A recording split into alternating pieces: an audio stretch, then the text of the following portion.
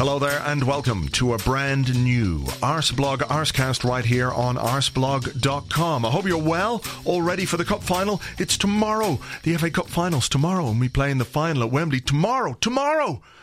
Except it's not actually tomorrow because I'm recording this on Thursday night, so it's 2 days away. But I'm still pretty excited, I have to say. I'm quite excited by the whole thing because, you know, it's the FA Cup final. And there's a trophy to be won and we could win the trophy. And then there'd be hugs. It's great when you win the cup because everyone's kind of going, yay, and hugging each other. It's brilliant. And who doesn't like to be hugged? Apart from people getting hugged by, you know, Jimmy Savile and that. But generally, people like a good hug. It's true. So that's what I'm looking forward to. Trophy and a hug, hopefully, fingers crossed. Not that I'm taking anything for granted, of course. We have had our experiences in the past that I won't go into just now because, you know, what's the point? We've all been there. We've seen them happen. And there were no hugs on those days. Not even sad hugs. Because nobody could bear to touch each other anymore. Because it was just so awful. So look, we won't dwell on that part. We'll dwell on the good, the positive part. And the cup final and stuff. And I feel now that I'm starting to talk about it because I've had a crazy busy week trying to organise all kinds of things. Now it's kind of hitting me that like in 2 days' time, 48 hours from now, we'll be in the midst of it. It's now 20 to 7 on Thursday evening. And 2 days from now, on Saturday evening, we'll be like into the second half. And, yeah. It's going to be good. I hope it's going to be good. It better be good. It better be good. Come on. It's got to be good. Please be good. Just be good. Don't be anything other than good. That's all I'm asking for in the cup final. Don't be anything other than good. From our point of view, not from an Aston Villa point of view. For them, let it be bad, really bad, awful, terrible bad, the worst bad that it could possibly be. Let it be that for Aston Villa. You know, and for us, just good. Good. Regular good. Plain good. Simple good. Super, mega, hella good. I don't care what kind of good it is once it's a good for us. That's all I'm saying. So, the Premier League season is over. It is. It's done and dusted. The teams that have gone down are down now, and that's Hull were the ones that ended up going down. Newcastle escaped on the final day, and well, I just don't give a fuck. Genuinely don't care one way or the other who went down. Because, like, fuck it, who gives a shit, really? There was nobody entertaining enough to go down for me to be gutted that someone didn't go down. Like, if Tottenham, for example, were down there and they escaped on the final day, that would be a bit like, oh, come on, I came so close. But then it didn't happen. Then it's only Hull and the other two, Burnley and Queen's Park Rangers, were down long ago. There was no surprise on the final day about what happened. We had a good win over West Brom, and Manchester United, whatever they did, they drew with Hull, and you know, it was kind of boring in fairness on the final day. But there you go. There's another season over and done with. Flew by, and the new season is going to begin really, really quickly. There's only 8 weeks between, 9 weeks, I think, between the end of the Premier League season. Could be 10 weeks. It's not going to get any longer. But anyway, our season finishes May the 30th, and the first Premier League game is on the 8th of August. So, assuming that there is still an organised game of football next season, that what happens with FIFA isn't a precursor to the end of football as we know it, as it's discovered that, you know, FIFA and UEFA and the FA and everybody has been using football to siphon off money, to fund terrorists, to create plagues and outbreaks so they can control the world, and the sport of football is banned completely forever and ever. It's only a very short time between now and the start of the new season and all that kind of stuff. So, it's flown by. But you know what we're going to do, or what I'm going to do, is I'm going to stop excitedly waffling. And this particular Arsecast, because it's almost the last one of the season, and because it's building up to the FA Cup and all that kind of stuff, we're going to have a kind of a round table thing with 3 guests tonight, so that's good. So we can have a discussion about the end of the season, we can discuss the season in general, we can discuss FIFA, we can discuss the FA Cup final. And of course I nearly forgot, because if you're around tomorrow night, if you're doing nothing, if you're at a loose end, James and I, well, I'm assuming James will be there. Unfortunately, James had a bit of an accident today, Thursday, yesterday as you're listening to this, he was playing football on the Emirates pitch and really channeled his inner Arsenal player by getting absolutely clobbered by a goalkeeper.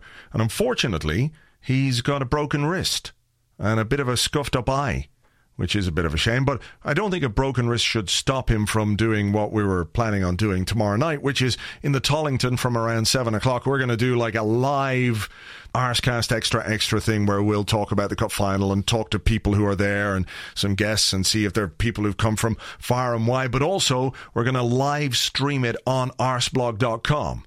Now, normally when you do something like this, right, the first thing you do is some testing. Like with the venue, the sound equipment at the venue, and also with the technology. Unfortunately, given the distance between me and the venue, we haven't had a chance to do either of those things. So at some point late tomorrow afternoon, we're going to play around and hopefully get everything working. I think I know how it works. I think. And it should be all right. But anyway, come along. One way or the other, we'll do something. We'll either broadcast to the pub, to the Tollington, or we'll broadcast live online, and all going well, we'll do both of those things. So you can join myself and James and guests and people from all around the world who will be coming to watch the cup final in the Tollington tomorrow evening. You can buy a beer, drink the beer, drink another beer, listen to us talk. I think there's some Arseblog books left there if you want to get a book. It'll be fun. Or it won't be, but it'll be something. And that's all that matters. So join us tomorrow evening in the Tollington. Right. What was I talking about? Oh, yeah. The Roundtable Arsecast that we're about to have. Correct. That's what we're going to do right now because, I don't see any reason not to. So first, a man who has seen more cup finals than I have because he's older than me. It's Goonerholic. Hello. Hi there, Blogs. Thanks for inviting me again. My pleasure. The man from East Lower. Good evening to you. Good evening. And Andrew Allen, hello. Good evening. Right, Jim, I'm going to start with you because there's we can come to the FA Cup final in due course. We're under no time pressure here. Let's start with what's going on in FIFA. The FBI, US prosecutors. It's like a gigantic footballing episode of some kind of cop show. It's all a bit weird, isn't it?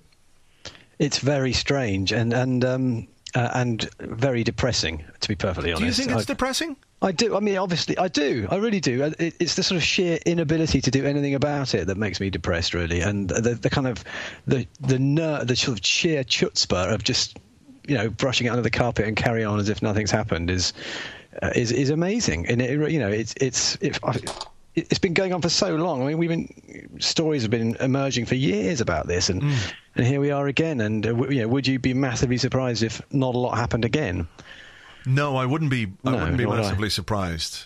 No, and that's the thing I find a bit depressing because the other thing which is I find a bit weird is, and I don't really understand how it works, so probably everyone's going to just laugh at me now. But who said to FIFA that you're running world football? I mean, can people not just turn around and say someone else can do it now? I mean, I suppose they could, but who and how? And you've got the organisations, you've got UEFA and you've got CONCACAF and all these various bodies that are looking after football in their part of the world. But I guess it's sort of a bit like the Vatican being in charge of the church. You could probably say, no, we want Trevor down the road to run the church, but Pope is always going to win out, kind of thing. Well, yeah. Well, in that case, maybe it just needs a body above it who has a good look at, or who's allowed to have a good look at what they actually do, because it's like a sort of, it's like a closed shop, isn't it? And it seems the worse for it. Parliamentary oversight committees, I think they're called, and they always work, don't they? Well, there's got to be some solution, hasn't there? Yeah, there sure does. Andrew, I mean, what do you make of it? The idea that the FBI, everybody in Europe has, I don't know, we've spoken about it countless times on the various websites, and people just, when you say FIFA, the word corruption is one of the first things that springs to mind. But nobody has ever done anything about it. There was a Panorama program a couple of years back, if I remember correctly, highlighting some of the situations that FIFA got itself into. That was shot down by people within the FA, by David Cameron. And now, whoa, everybody wants to be on the anti-FIFA bandwagon when they couldn't get off it in the first place. Yeah, I mean, I think it's a strange one because I think that the main guy behind a lot of the British investigations is Andrew Jennings, who's been pushing for this kind of level of investigation to be taken on by a big body like, a crime agency or a government or something for years and years and years. And I think the reason why, a lot of people turned on that Panorama programme was just really the timing, in that it was like 2 days or something before England actually went and presented their bid. And at that point, there was a kind of level of hope that we might still host the World Cup. I mean, little did we know that 48 hours later or whatever it was, that, the entire thing was shown up to be the ridiculous sham that it was. But, I mean, if anything, I'm just incredibly happy for some of those journalists who've been just knocking on the door for years and years, in the same way that, the likes of Paul Kimmage were chasing Lance Armstrong. For me, this feels different. I mean, this feels like a real sea change in the atmosphere. I mean, I saw that, this has made headlines around the world. Every single newspaper in every single major kind of football country has been carrying this as a headline. I honestly feel like we're getting to a tipping point where, a bit like the IOC and the Olympic corruption thing that went on for years. It kind of feels like we're actually going to make some headway here, and it may well end up being, the FBI who are the ones who are brave enough to actually kind of take the lead step. But I mean, you're right. It's ridiculous. I mean, going back to the point about why is it that FIFA even seem to have the control in the first place, they don't really control world football as much as they control and own the World Cup. That's their cash cow, and pretty much all of their money over the course of the last 30 years, it all comes from the World Cup. It all comes from selling those broadcast rights. And without it, they don't really have money. They basically go through a kind of 3.5 year period with no money. They make all their money from the World Cup, and then they send it all out to the countries or to their personal bank accounts, wherever it goes. But no, I honestly, I feel incredibly confident that they're finally going to make some headway, even though Blatter will probably get elected tomorrow. Holic, how do you see it? I mean, Jim is depressed because everyone's known about this and nobody's done anything about it. But surely the fact that something is happening now is a good thing, even if we're looking at Sepp Blatter this evening, and I saw some of his quotes, and he is absolutely trenchant in his desire to stay and to put football right, as if he had nothing to do with any of this. And the idea that even if he didn't know, and that's a huge even and an even bigger even if he didn't know, that makes him completely unsuitable to run an organisation like this. I mean, we've seen people done for corporate manslaughter who knew nothing about bad safety on a car or something, and there's a crash, and they're done for it because ultimately the responsibility rests with the man at the top. He's going to brazen it out by the looks of it. So it's going to take more from these prosecutors to bring the whole thing down. Are you confident that might happen? I wouldn't say I know enough to be confident about it, but I haven't followed every minute of the story today because I've been at work, but I did listen to bits and pieces of it, and it would appear that there is some hope that because the FBI are the organisation that is going after them, that there is a degree of plea bargaining going on already, and some hope that the people who are trying to lessen their sentences are going to implicate Blatter in some way, which we have to hope is going to come to pass. But then what happens once you've taken out the current layer of FIFA leadership?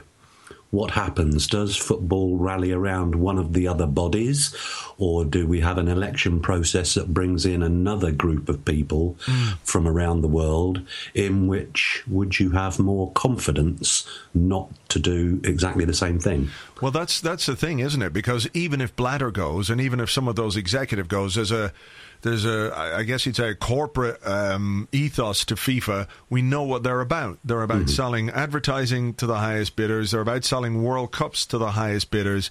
When you think you can get away with having a World Cup in the desert in a country with no real football history and no football stadiums, and you can use slave labour and turn a blind eye to slave labour. I mean, it's interesting, isn't it, that some of the sponsors, they weren't that interested when these stories came out about how many people are dying building these stadiums. But the minute it starts to really reflect badly on them, then they're taking a step backwards. Yes, exactly that. There is so much bad publicity that's been ignored. And I think part of it is because FIFA as it itself operates across boundaries, and so there is really no one organisation that can hold them to account.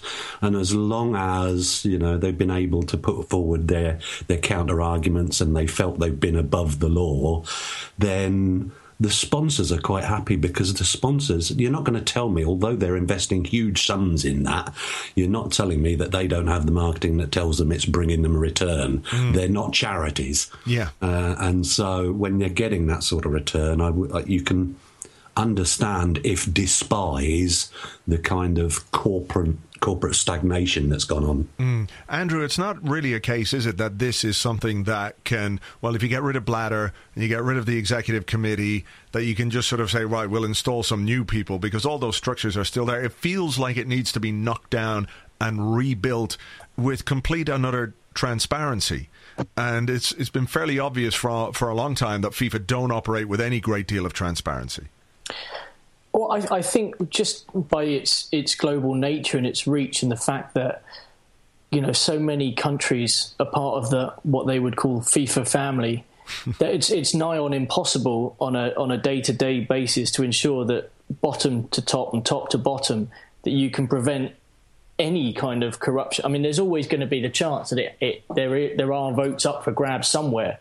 What I think this current situation looks like it's going to pan out and do is probably bring about the downfall of a 79-year-old man, which will end up being more symbolic. And you can only really then hope that the people who take up the mantle afterwards are going to try and do things for the betterment of the game and the game's image, really. I think ruling out corruption full stop is nigh on impossible. I mean, individuals will always chase money, brands and marketing companies and whatnot will always chase the dollar, the pound, whatever currency. But it feels like this will be at the start of a process which could take quite a long time. I mean, bear in mind that this, you know, Blatter's been around for a couple of decades now. Prior to that, the guy Havelange, who was president from 74 to 98. So that's you know, whatever that is, that's 24 years. Yeah. Prior to that, you're looking at modern football not really kind of existing in any real kind of organised state. So, you know, we're only really kind of 3 generations in when it comes to kind of FIFA presidents, and there's so much that can be done, but it's going to really take a lot of pressure from the big organisations to kind of force through that kind of change, and really to just vote for, well, I mean, what will end up being probably the least of a bad bunch of candidates who'll probably end up trying to fill the void in the first place. And unfortunately, I don't have much confidence in the other guys who are standing, because I tend to look at these things and think, you know, these are very odd positions that people try and push themselves forward for anyway. But we'll see. I mean, I'm positive that change is on the way. What that change brings is, like with everything, it's, you know, it's a bit of a question mark. Jim, I suppose that one of the people that's been critical most of Sepp Blatter today was Michel Platini, but he's been very much aligned with Sepp Blatter for years. So how do we look at what he says in any genuine context? Well, let's not pretend that there's not massive politics at play here. You know, there's definitely a layer of that stuff going on. So, yeah, it's a good question. I don't know. A bit like Holic, I'm not in kind of, in terms of UEFA, I'm not sure about their backstory and whether they've been dogged by the same sort of accusations. I don't think so. I might be wrong. And I guess, yeah, in terms of Platini himself, then he's definitely interested in, you know, in the higher echelons of FIFA as well. You know, they're all sort of in it together in the political sense. So I wouldn't necessarily back him any more than I'd back anyone else. But I don't think they have the same issues or the same scrutiny about their sort of financial skullduggery that FIFA does. All right. Okay. Well, look, we'll leave FIFA to one side for the moment because that's an ongoing story and hopefully something that will keep us entertained and amused throughout the summer when the football is over. But sticking with you, Jim, the Premier League season finished against West Brom on Sunday with a decent win, 4-1, decent performance, good build up for the FA Cup final, which obviously we'll turn to now in a few moments' time. But your overall thoughts on the Premier League season? Do you feel like this is a team that's made progress? Obviously, the league position is higher, but the points total is lower. I do think it's made progress. I really do, especially in the latter half of the season. I feel like they're more together and that the system seems to work a bit better, and we've got more options than we had a year ago. So I do think it's been a better season, in honesty. It's been more enjoyable to watch these last 4 months. I mean, not the bit before so much, but definitely it all seems to have come together. So, I do think it's better. Holic, how do you view it? I mean, the points, the performances. I mean, Arsenal last season were top of the league for a long time, and there was a lot of optimism around the period when Arsenal were top of the league and fell away towards the end of the season, which raised expectations. I mean, even if you can see progress, has it been disappointing for you at times? Certainly the first half of the season, there were kind of a lot of negatives going. We'd seen that the squad itself hadn't been strengthened in areas where a lot of people thought it should have been. But the other side of that is exactly what Jim was saying. I think since Christmas, the January window, we kind of got the two most important positions in which we were short covered, albeit one of them accidentally, and wasn't Coquelin a real bonus in the second half of the season. Yeah. But yeah, that second half of the season as well, you've got to look at the performances. Three matches unbeaten in Manchester. Who would have thought of that at the start of this season? So we've learned how to play some of the bigger matches away, or we appear to have done. The football may not have been as exciting as it was before, but that was probably part of the problem in the bigger games away from home before. So no, I would say over the second half of the season, progress, but very disappointing the first. Andrew, the final part of the season, I mean, the run-in was great. Then they kind of came off the wheels, off the tracks a little bit with that defeat to Swansea. I mean, do you think towards the end of the season that once that top four finish had been assured, the foot came off the gas just a little bit? Yeah, and I don't even really worry too much in the grand scheme of things about the Swansea performance. I mean, as Wenger I think said after the game, it's one of those games that 99 times out of 100 you win it. I mean, we had whatever it was, some ridiculous number of shots, and we got caught on the break, and that was annoying. But we'd had plenty of games that season where we'd created as many chances, scored, and battered a team and taken the 3 points. I think.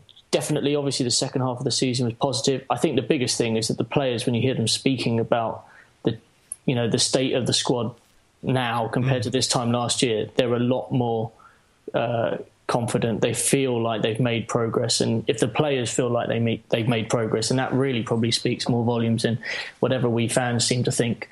I think the other massive thing is that they're probably just not under that crushing pressure they were on under 12 months ago. That whole 9 years of not winning a trophy and all the rest of it was horrible. I mean, it was horrible for the fans. It was horrible for the players. And, Wenger was at the butt of a lot of that.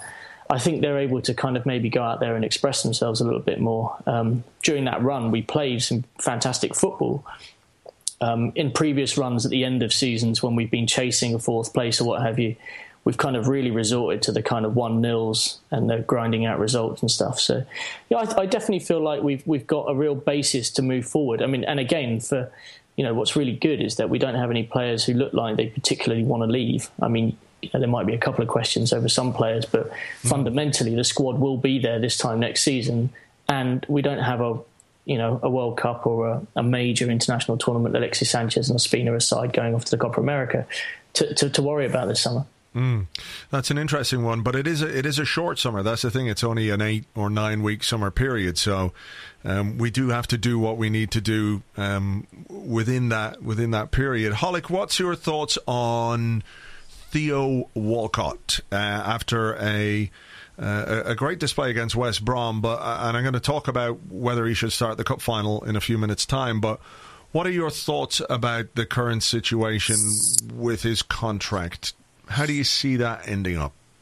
Oh, wow, you had to come to me with that one, didn't you? I did. I thought he needed a performance like last week's because he's come back from injury and not really played with any degree of consistency, or it would appear confidence, and clearly Arsene had lost some confidence in him. So that performance last week will have boosted everybody around him, I would think. Whether it's made a difference to the contract negotiations, I'm kind of the view that if you're looking at Theo letting him go were the right deal to be presented, what are you going to do to replace him? Are we going to promote Oxlade-Chamberlain, or are we going to spend stupid money on a punt on Sterling, who doesn't look the most conscientious character on the planet, shall we say? I'm trying to be very careful with my words there, but I personally now, after last week, and having seen him at close hand yesterday, I'd be tempted to stay with what you know. Right. Jim, what's your thoughts on this? Everybody wants Arsenal to find the world-class striker. They want somebody who can get that extra 15, 20 goals. Is Theo Walcott that player? Well, if he plays like he played on the first half against West Brom, then you'd say he has a...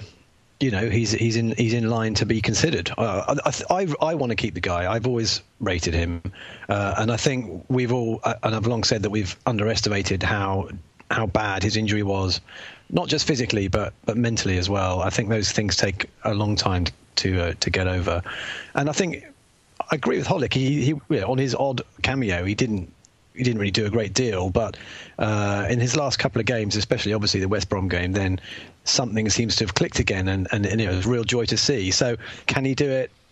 Can he do it on a wet Tuesday night in Stoke? I mean, I don't know, but if he played Shouldn't anything we know though already? I mean, he's 26 years of age. Well, we don't know, for the simple reason that he only got to the point when Wenger trusted him to play up front against Spurs, and he got injured for 18 months, the best part of a year, but it's 18 months now. He played brilliantly there against West Brom. I would say I would sort of veer on the side of no, he's probably not a centre forward, but he can play there. So as an option with someone who can play right and centre, then I still think I'd keep him. I don't see the value in getting rid of him, to be perfectly honest. But obviously, whether he signs another deal is another matter altogether. Andrew, better the devil you know, or do you make a decision now when he's got 12 months left on his contract? If there is still an impasse, what do you do? Do you take the money and invest and try and bring in somebody else, maybe in a different position, and as Holick said, promote Oxlade-Chamberlain, or what do you do? I actually genuinely think he's going to sign a new deal. I'm not even really that... I don't even really doubt that. I've just got this feeling, looking at the way that he talks about his current situation. He's spoken very fondly of the manager and the patience that Wenger's shown with him, and he doesn't look as kind of agitated as he did, 2 years ago when he was 2 years ago when he was negotiating the last deal.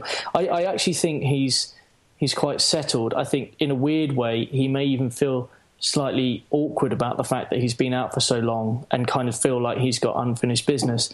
I've never been Theo's greatest fan, but that's because he just frustrates the absolute fuck out of me, because he's just like, you see when he's good, he's so very, very good. But when you see when he's bad, he's just so incredibly anonymous on the pitch. And I think the worst thing as a football fan, and maybe it's a particularly, a British football fan thing, is when a player sits around and stands around and just doesn't seem to have any effect on the game whatsoever, that it drives you absolutely nuts. But I genuinely think he'll sign a new deal. It'll, even if we give him the money that he wants, it'll be cheaper than trying to bring in Sterling, who I think is probably the kind of ready-made alternative. And truth be told, I mean, getting involved in a big old transfer saga all summer isn't really going to do us much good. So I think he'll sign. I think he'll take the money that we offer him, probably, or at least he'll barter a little bit harder, but he'll probably get the money that he wants.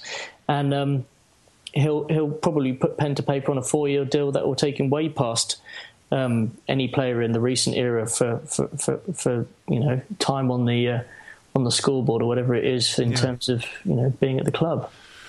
Jim, I'm not going to ask you to name names, but first question, should Arsenal next season have a real genuine expectation of a title challenge? And secondly, what does the current squad need to bridge the gap between us and Chelsea? I think Arsenal should always be in for a shout of the title. To be honest, no, sure, but I don't think you can I don't think you can challenge for a title with Danielson and Song and Bentner and that kind of thing. So I think we've come through that era that we had to make do with players who weren't necessarily going to get you to that end of the table, or at least make you challenge. But now I think it's fair. I do. I agree. I totally agree. I think we didn't really. Well, we didn't this year, but there are signs of progress, and I think next year there's, assuming nobody goes, and I think that's a fair assumption. I think the team will be a lot more settled. The defence looks a lot more solid. We didn't get thrashed 6-1 or 5-1, anything like that. And I think we will make some signings that will push us on a bit. And also, we seem to have found a bit of a better system, at times in different games, which I think are all of positive signs. So I think we should be challenging, and let's face it, it's going to be bloody hard because Chelsea are a very, very good, very, very good side under Mourinho, and they know what to do, and it's going to be hard. But I do expect us to be closer next year than we are this year, and that's really all you can ask, isn't it? And by which I mean challenging for it. I mean, you might drop a few points, come up a bit short, but to be there or thereabouts, I think we will be. Yeah. All right. So where would you? Where would you buy? I'd buy a new keeper. I would buy a new. Would you buy Petr Cech? I would buy Petr Cech if he wanted to come, and if we could get him. I would buy someone like Lloris if he wanted to come. But again, these are two very difficult transfers. But I think we can improve on what we have there. If we can get a world-class striker, I would get him and just not worry about the effect it would have on other players that are there. Because let's face it, you've got to be a bit ruthless from time to time. But again, getting that striker is not easy, and so I would do that. In the central midfield, it's a tough one. I mean, Coquelin has been so phenomenal. He's made so many people's team of the season. I'm talking journalists here as well as fans, and I think he's had an amazing season. But I do think we need a second option there. Whether that's someone to replace him or whether that's someone to compete with him, well, that's up to Wenger. But I would make those three signings, and the rest of it, I think, is in a pretty good place. All right. Holic, how about you? Jim has just spoken, I think, every word that I would have said as well. The squad as it stands, if we were good enough to win the league, we would have been able to finish second this season. We didn't finish strongly enough. So there is something wanted. But yeah, and I'd agree with the three positions. I think a world-class goalkeeper, but there aren't that many of them around. I agree that Lloris is probably the most attainable of them. Do you think Lloris is more gettable than Cech? No, I don't particularly rate Cech anymore. Right. I think he lost his place at Chelsea for a reason. But maybe because they just had somebody younger, or do you think his form? I think they went and bought someone younger and better because mistakes were starting to creep into his game. I've seen nothing when he's come in and stood in that says we should be investing a large sum of money salary-wise in him. Yeah. Because I'm not sure that he's an upgrade on what we've got as he stands now. No doubt about it, he was. But I don't see that. I don't rate him now. Right. Okay. But again, the same with the other positions. That if there's a goal scorer, a genuine goal scorer out there who's not going to hit it straight at the keeper from 6 yards when he's tired, then yes, let's go for that. Although that sounds harsh as well on Giroud, because I think he's had an outstanding season. Yeah. But too much has been asked of him with the injury to Theo Walcott. Oh, my goodness. What's happened there? The number 14. Yeah. That'll make it easier. He kind of hasn't had a lot of help there, has he? And it doesn't look as though Danny Welbeck is the guy to play centrally, although he's another one who thinks he wants to. Right. But no, if there was a Benzema out there, maybe let's just see where that goes. Andrew, so would you be looking in any different positions from the other two? Oh, I mean, I to be honest, I have to agree. I think if I looked at goalkeeper and someone who, say, Coquelin gets injured first day of the next season, you're back to Flamini and Arteta again. I think you really, really want to find a quality kind of player there for competition, and also just in those harder games to be able to play two real out-and-out kind of hard guys in the midfield. I'd take Cech. I think Cech is the same age as Lehmann was when Lehmann came to Arsenal, and obviously had a fantastic first season, so I don't think there's anything wrong with buying an older keeper. I don't know what 30-goal, 40-goal, a season strikers are out there and available that wouldn't absolutely bankrupt the club, to be honest. I mean, it's and not only that, but guys that you think are definitely going to be able to produce in the Premier League. It's really difficult. Yeah. So I look at Arsenal. I think, okay, he'll be quite logical about some of the positions, but at the same time, I would 100% expect him to go out and buy a couple of young players that we've never even heard of who'll just go and fill squad positions. I mean, it's interesting because obviously, we went and spent £2.5 million on that Bielik guy who's only 17, 18, and he's going to want to start to bed that guy into the first team. He's supposed to be a kind of big defensive midfielder, so maybe that's the kind of guy that he starts to look at to kind of give experience alongside Coquelin. And then there's also, we've got so many players coming back that we're going to have to get rid of them. I mean, I can see Podolski, for example, being someone who brings in a bit of cash, and Campbell's, a name now across Europe, so he's someone who might bring in some money.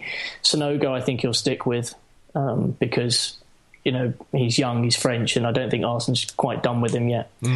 But it's difficult. I think it'd be really harsh on Giroud to sort of go out and buy.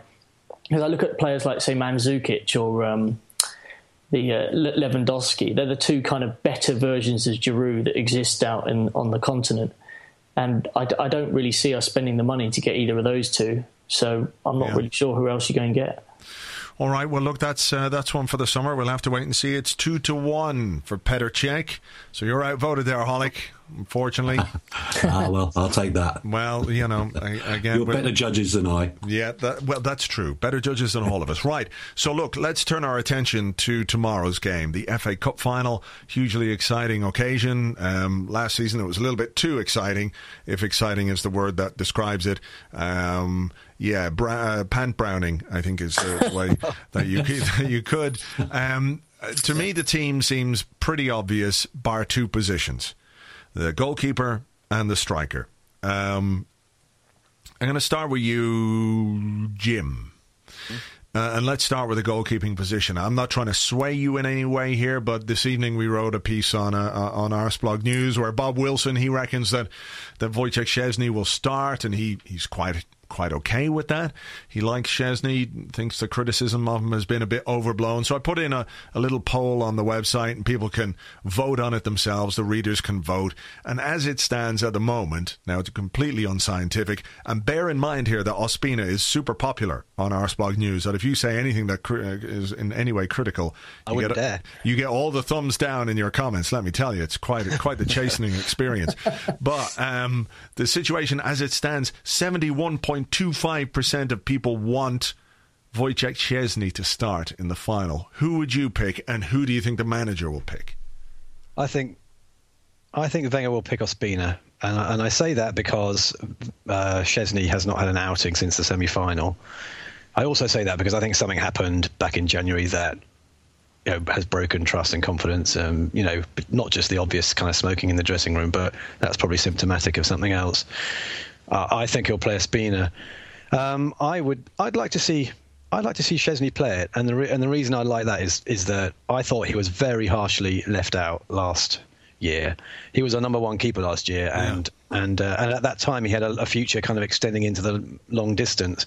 That might have changed a bit now, and I thought for a guy that was about to leave, didn't really deserve to play one of the games that you live your career to play, and I felt sorry for Szczesny that year. So I'd like to play him. I think he's as good as Ospina. He'll be a bit rustier. I think he's as good as him, and you never know, if he did play him, then maybe there is a future for him here. But it is a weird scenario whereby we might end up having 2 cup final appearances and 2 keepers who are straight off in the summer. But I think Wenger will play Ospina, but I think I would like to see Szczesny play.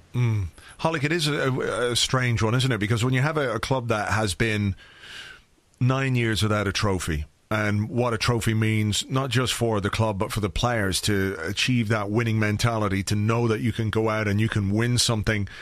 And we saw it even, there was a semi-final, was it a few years back, where he didn't play Arshavin in the semi-final because he wanted these young players to prove that they could do it, and ultimately they couldn't.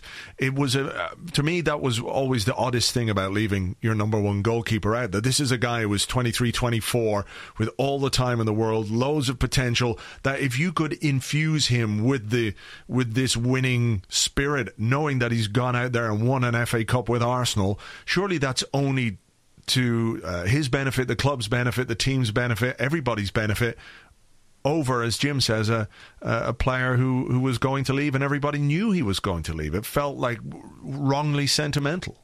Yeah, absolutely agree with every word of that. And by the way, it still applies this year, because if he plays and wins, now he's got that medal behind him again. I would stick with him on the basis that he has played in all of the other rounds. But exactly the same as Jim. I have a feeling that because he didn't play last week, that Wenger's going to stick with Ospina for the final. Andrew, what do you reckon? I think he's going to play Szczesny. I think it might. I think he's going to play. I think he's going to play Szczesny. I think he's going to play him because he has played in all the other rounds. I think he's also going to play him because I think he's going to throw it as a kind of last throw of the dice with him on the psychological thing. I just feel like he's had him on, Arsenal hates to give up on a project, and Wojciech Szczesny's been part of the Arsenal Academy and he's been around for so long, and he brought him into the team and he made his debut at 19 at Old Trafford, and he's gone on to have a pretty decent start to a goalkeeping career. I mean, if all things, last year he won the Golden Glove and all the rest of it. I mean, he should, on paper, go on to have a great career as an Arsenal goalkeeper. I almost feel like he might, as a kind of paternal gesture, sort of say, here you go, this is your chance. I made you sit out last time. This time I need you to deliver for me on the day, and I also want you to start delivering for me on a day-to-day basis in the future, and stop fannying around with, all the stupid things that he's done over the course of the last few years that have annoyed everybody. I mean, that's what I think. I don't think it's very easy to ever second-guessing Arsenal's nigh on impossible. I mean, he's been around for so long that he's been in the situation where he's been able to make every different decision. So it's hard to kind of find a precedent and stick by it. So I quite like to see him play. I kind of like him, even though he's a bit of an idiot sometimes, because he's just human, like everybody. Everybody makes stupid mistakes. I mean, obviously, lighting up as a professional footballer in the dressing rooms of an opposition stadium just after you've conceded 2 goals is really dumb. But he seems like an honest kid. I'd like to see him play and get a trophy. My feeling is that I'd like to see Szczesny play, but I'm also worried that he hasn't played for a while. I think he might play Ospina. That's kind of the way I'm leaning at the moment. It changes, of course, because the more you think about it, you think of reasons why he would play Szczesny. I think if the interest in a new goalkeeper in the summer is real, I think it's Szczesny that will go, not Ospina. So I wonder, will he have that same streak of sentimentality that he had for Łukasz Fabianski? I think Szczesny's a better goalkeeper than Ospina, but he's coming into it cold. He didn't get the warm-up game, and I think that could be the thing that tells us what he's going to do, because he did give Fabianski the last league game of last season, so it's such a difficult one. But I mean, the other thing to throw out there is, like, we shouldn't necessarily be in a position where we're trying to guess which goalkeeper is going to play. We should just have a really good goalkeeper who's very obviously going to play. But there you go. All right. Well, look. So that's why I think that's 3-1. Who think Wenger is going to play Ospina, but I think everybody would like him to play Szczesny. Yes. So So there you go. I don't know what's going to happen. Who knows? So the other question then is, Andrew, it's Theo Walcott or Olivier Giroud. Did Theo Walcott's performance against West Brom force him into contention for a place in the cup final, having been out for so long, bearing in mind that the game against West Brom was a dead rubber? They didn't care. They just wanted to get it over and done with. I mean, Giroud obviously is coming in off the back of an 8-game goal drought. It's another one where there's definitely a case to be made for both sides.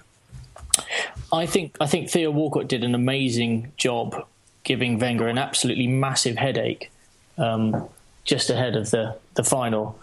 I don't think Theo was really in with a shout ahead of the West Brom game, but I mean, scoring 3 goals in a half is a fantastic response. And obviously Giroud, with the little goal drought that he's on, that's in itself something to worry about. But what I do look at, and I think it became incredibly apparent when Giroud came back into the side, is what Giroud offers from a defensive point of view, particularly from set pieces. And when you look at Christian Benteke and his record and the number of goals he scores from headers, and then the fact that we conceded 2 ridiculously stupid goals from set pieces this time last year in the cup final, I just kind of get this feeling that he's going to want to maybe start out really solid, maybe a little bit more conservative, and then start to build into the game, because cup finals are not games that you want to make stupid mistakes in like we did last year, and you make it incredibly traumatic and difficult for yourself. And I just get this feeling that he may actually play Giroud partly for his defensive qualities. That's my view, actually. It's an interesting one. The drought, such as it is, that he's on, is the longest. I'm just going through stats very quickly here. It is the longest since he joined the club where he didn't open his account for 1, 2, 3, 4, 5, 6, 7 games. It took him 7 games to score his first goal. And I think at the moment it's 8 games without a goal. Am I right there? Yeah, it's basically like, cheers Thierry Henry, thanks for ruining Olivier Giroud's confidence. Jim, what do you reckon on this one? 8 games without a goal is the longest he's ever gone without a goal. It's the longest streak since he joined the club. Does the law of averages kick in? He's got to score one sooner or later. Well, I think it's not just the drought. It's the way his kind of body language is not great. He looks really shattered, and I think he kind of hit the wall a bit, and that's a bit of a worry for me. But based on form, I mean, you would say stick Theo in. He had a great game. He looks energetic. He looks up for it. Is one game form though? Well, is 8 games form? I mean, it's yeah. Well, but except I just think that you go with the players who are giving you that a little bit extra at that point, and I think I would like to see Theo Walcott start. I do totally get the defensive thing, and actually I think Wenger probably will start Giroud, but I'd like to see Theo start just because he was exceptional at 45 minutes. I mean, superb, and I think you have Giroud on the bench. You start with Theo. I would like to see that happen. Whether it does happen, not so sure. Andrew, you went with him starting Giroud, right? I did, yeah. Right, so that's 2 starts for Giroud that you think the manager's gonna do. Okay, Holic, tell us. 3-0. 3-0. You think he'll start Giroud? I think he'll start Giroud. Yeah. I think he's going to keep the shape that did so well against Villa in the 2 league outings, although Villa are a different side these days, and we'll come into it. Possibly set up to play the way that other teams have played against us in recent weeks when Giroud hasn't been on fire. But at the same time, the argument for Theo based on 1 game against what seemed to be a very disinterested West Bromwich Albion defence, it doesn't quite do enough for me. I would stick with Giroud, and I think he will stick with him. I'm of that opinion too. I think he'll play Giroud, and I think probably what Walcott did against West Brom was show us that at least if things aren't going our way, that there's somebody on the bench who can come on and change the game to a certain extent, or at least change the way that we play, or give us hopefully before the 70th minute.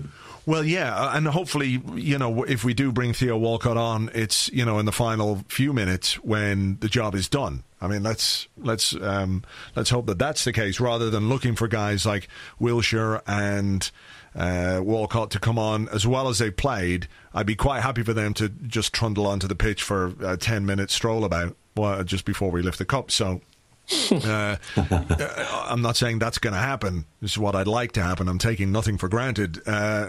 Jim, how much of what happened last season will be of benefit to this Arsenal side? Most of them were there for this game, and it was a chore. It was a difficult win, but a win all the same. So does that give you the knowledge that even if things don't quite go as well as you'd like, you know that you can respond and you can fight back? I don't know if it does. I think the thing about a Wembley final is it is a complete one-off. Everyone's up for it. You look at how Wigan played against us and Reading, and that was, that's more recent than the Hull game, and we struggled badly. And I don't think we've. I mean, we the whole game in hindsight was just amazing because we came back from 2-0 down, but we were in absolute shambles for sort of 15 minutes of that game. And I don't know whether having won it really is going to make an enormous difference, if I'm honest. I think Villa will be massively up for it. They haven't won the Cup since 1957 or something, and they haven't been in the final for 15, 16 years or something. So it is a huge, huge game, and it's a one-off. And I don't know that we're going to play the free-flowing football that we want. I think that's probably asking too much. Andrew, we have felt a little bit inhibited, haven't we, when we've gone to Wembley in recent times? The final, the game against Wigan, semi-final against Reading. On paper, everyone looks at those teams and says, well, Arsenal should swap them aside. And based on what Arsenal did to Aston Villa in the league this season, a 5-0 and a 3-0 at Villa Park, people are probably going to expect much the same. But surely the team itself can't go into this game and think, well, we're overwhelming favourites, we just need to turn up. There have been some lessons and some scares over the last 12 months at Wembley that we just can't ignore. Yeah, and not just at Wembley. I mean, I kind of felt like we turned up to the Monaco game in the Champions League and got, given a spanking when, the crowd as well, I think, were just expecting us to deliver a result. I think the only game at Wembley where we've really relaxed, and it is effectively a friendly, was that Community Shield game against Manchester City. Other than that, every game there has been incredibly fraught, and there's this otherworldly, nervous tension that just flows around the ground. And a lot of it, I think, is to do with just, as a supporter, you're in unfamiliar territory. You're surrounded by unfamiliar people who are making unfamiliar comments, which get in your tits in an unfamiliar way. And there's a lot of just kind of, I don't like the guy who's next to me. I didn't choose to sit next to him, and I haven't had 5 years to sort of get to know that this is what he's just like when he's watching a football game. It's kind of, it's an odd environment. And I mean, it would be great if we went 1-0 up, 2-0 up early. It would be perfect. I'd love nothing more, but I fully expect it to be an absolutely horrible afternoon again. So's the bloke who's sitting next to me, by the way.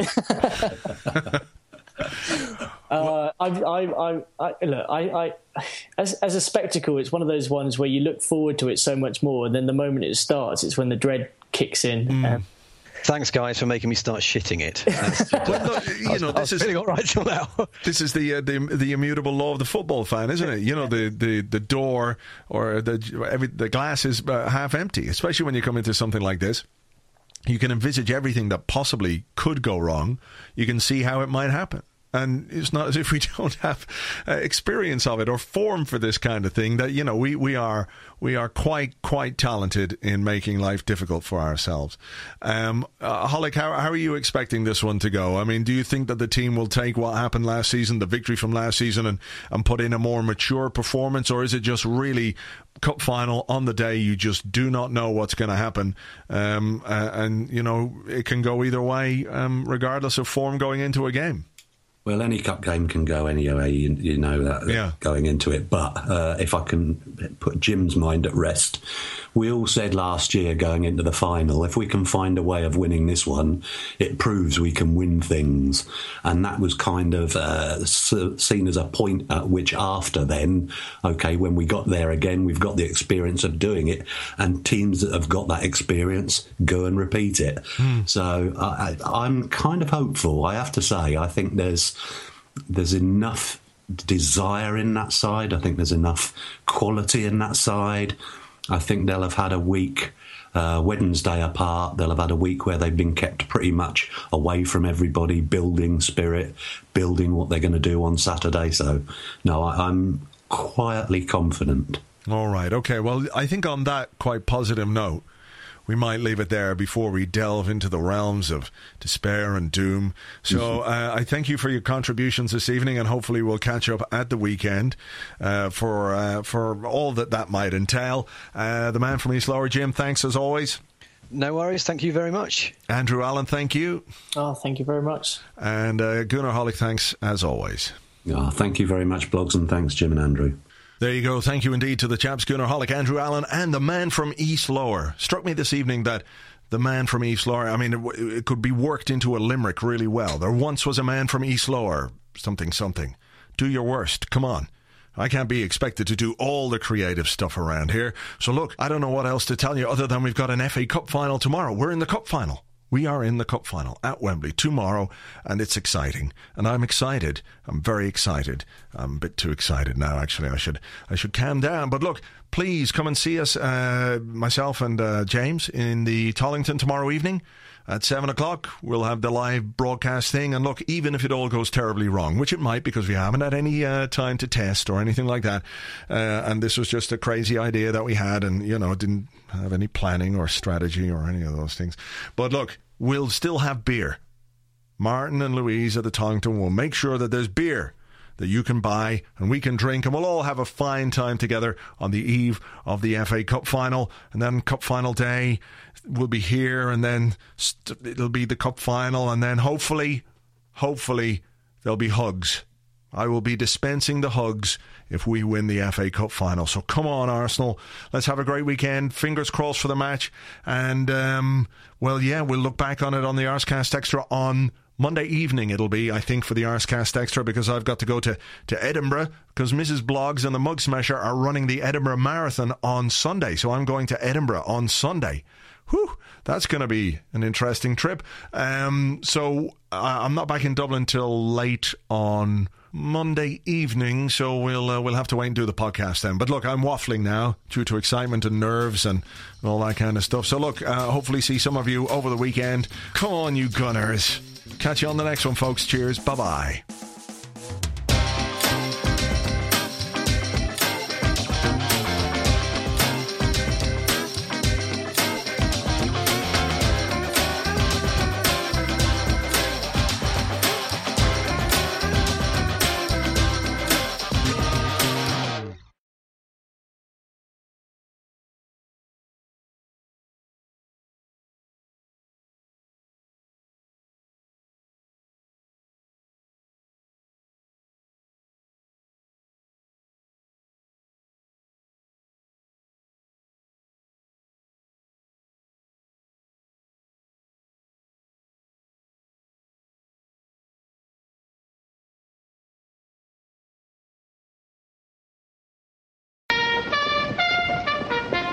Right fighters, yo! On the neck she wore a yellow ribbon. She wore it in the winter and the merry month of May. When I asked her why the yellow ribbon, she said it's for my lover who is in the cavalry. Cavalry, cavalry, cavalry, cavalry. She said it's for my lover who is in the cavalry.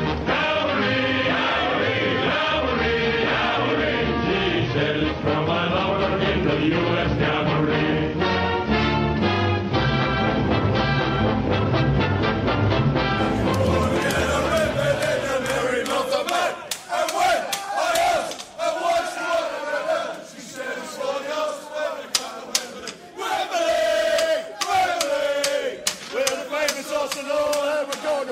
Wembley!